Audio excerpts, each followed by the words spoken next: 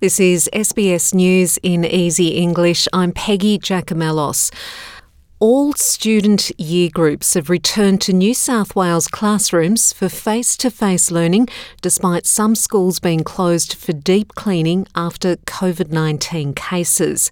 Kindergarten, Year 1 and Year 12 students went back to school last week, and the remaining students returned to classrooms today.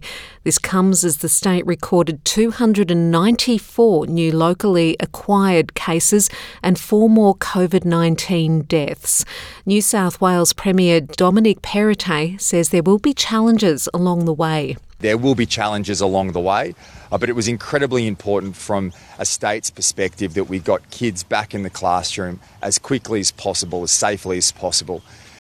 Victoria has recorded 1,461 new COVID-19 cases and 7 deaths as unvaccinated residents have been warned they could be locked out of venues until 2023. The latest deaths take the toll from the current outbreak to 230. About 74% of Victorians aged 16 and over are now fully vaccinated.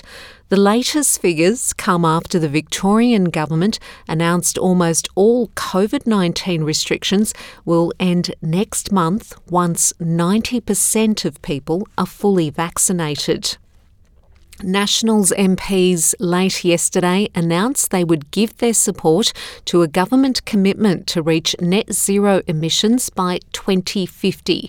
But the Nationals won't reveal what conditions they have put on the government and wouldn't confirm if they have asked for an extra cabinet position. Deputy Prime Minister Barnaby Joyce says the Nationals have ensured that regional Australia won't be left behind in the creation of climate policy. We are making sure that as we go forward, that the people of regional Australia are in a better position than the terms and the process that were initially delivered to us.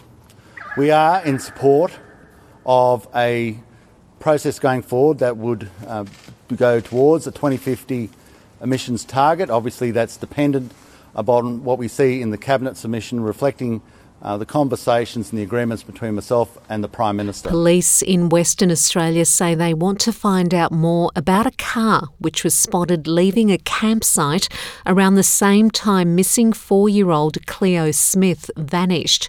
Cleo and her family were on holiday north of Carnarvon when she disappeared in the early hours of Saturday, October the 16th.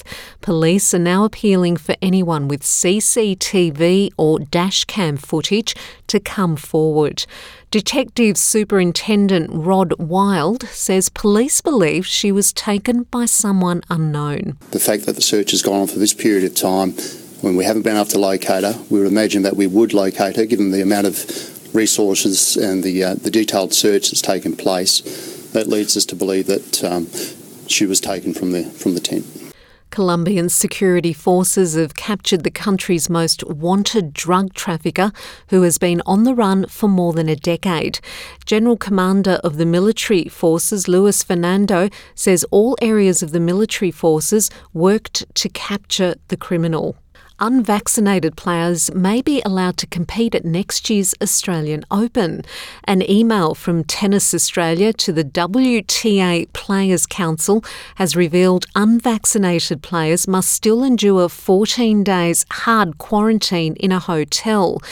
Tennis journalist Beth Rothenberg says the purpose of the email was to give clarity to the players. And that's SBS News in Easy English.